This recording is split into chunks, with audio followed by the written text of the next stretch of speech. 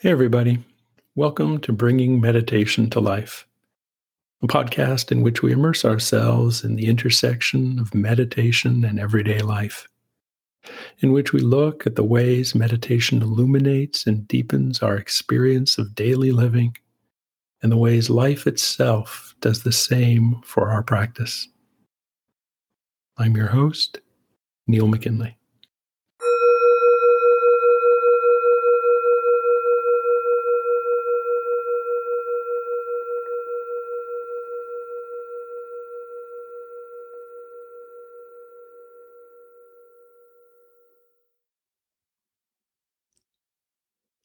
So why meditate?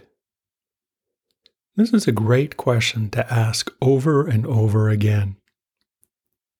It's a great question not because there's a definitive answer waiting for us particularly. It's a great question because the process of inquiry reveals so much about what we're doing with this work. Asking this question reveals so much about what meditation is, and, I suppose, about what meditation is not. So why meditate? Probably the single most impactful teaching I've ever received about meditation is the single word GOM. G-O-M. This is the Tibetan term for meditation, and it translates as to become familiar with. As in, meditation is a practice through which we become familiar with. And what are we becoming familiar with? Good old human experience. Nothing more and nothing less than this. When we meditate, we are becoming familiar with how it is for us.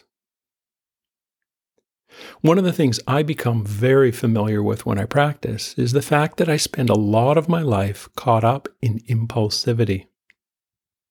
I spend a whole lot of time caught up in habitual responses to experiences, to people, and to situations. I pass hours, for instance, silently grumbling about a coworker because of a perceived slight. That there may not have really been a slight as of little significance in this dynamic. Once impulsive grumbling begins, I am off and running. When I sit quietly and let my attention rest on the simplicity of embodied experience, that is, when I meditate, I am offered an opportunity to see this kind of thing play out over and over and over again. An ache in my lower back, a thought concerning dinner, a noisy leaf blower. Any of these and many more can ignite this impulsive sequence, which lets me become very, very familiar with the psychological, the physical, the visceral experience of being caught up in this way. I become familiar with the mental strain, the physical tension, the visceral yuckiness of acting, of reacting in this manner. And what's the value in that? Well, British Columbia, my home province, recently saw a catastrophic storm rage through its southern reaches. Extreme rainfall has led to flooding. Roads and rail lines have been washed out. Supply chains, already COVID-strained supply chains, have been disrupted, which has given rise to a certain amount of panic buying in grocery stores and at the gas pumps. Now, of course, this is understandable. We are all feeling pretty uncertain right now. We all want to ensure we're going to be okay.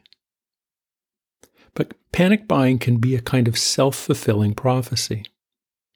When we are fearful of shortages of milk and eggs, many of us running to the supermarket in search of these items inevitably leads to scarcities, which is pretty much what's happened here. What does a bit of familiarity with impulsivity bring to this situation? After listening to a radio story about food shortages earlier this morning, I was pretty certain a trip to the grocery store was in order.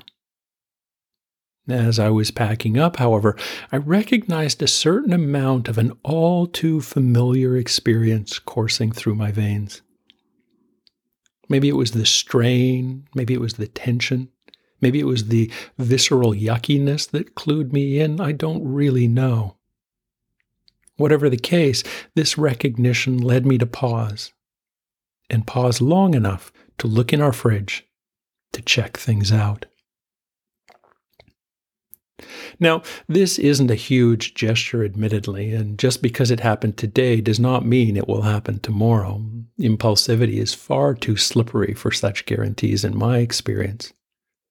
But today, the familiarity I've developed through years of meditation practice allowed me to recognize impulsivity and to pause long enough to realize my plan to get food was unwarranted.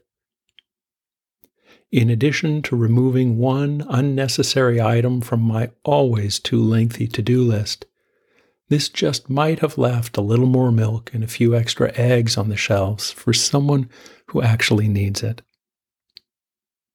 which is reason enough to meditate for me. Thanks for listening, everybody. As always, if you'd like to know more about my work, please visit my website at neilmckinley.com. And if you happen to be listening on a platform other than this website, please consider subscribing and or leaving a review. In the meantime, I trust you're doing well and taking care in your life. And let's keep doing this work together.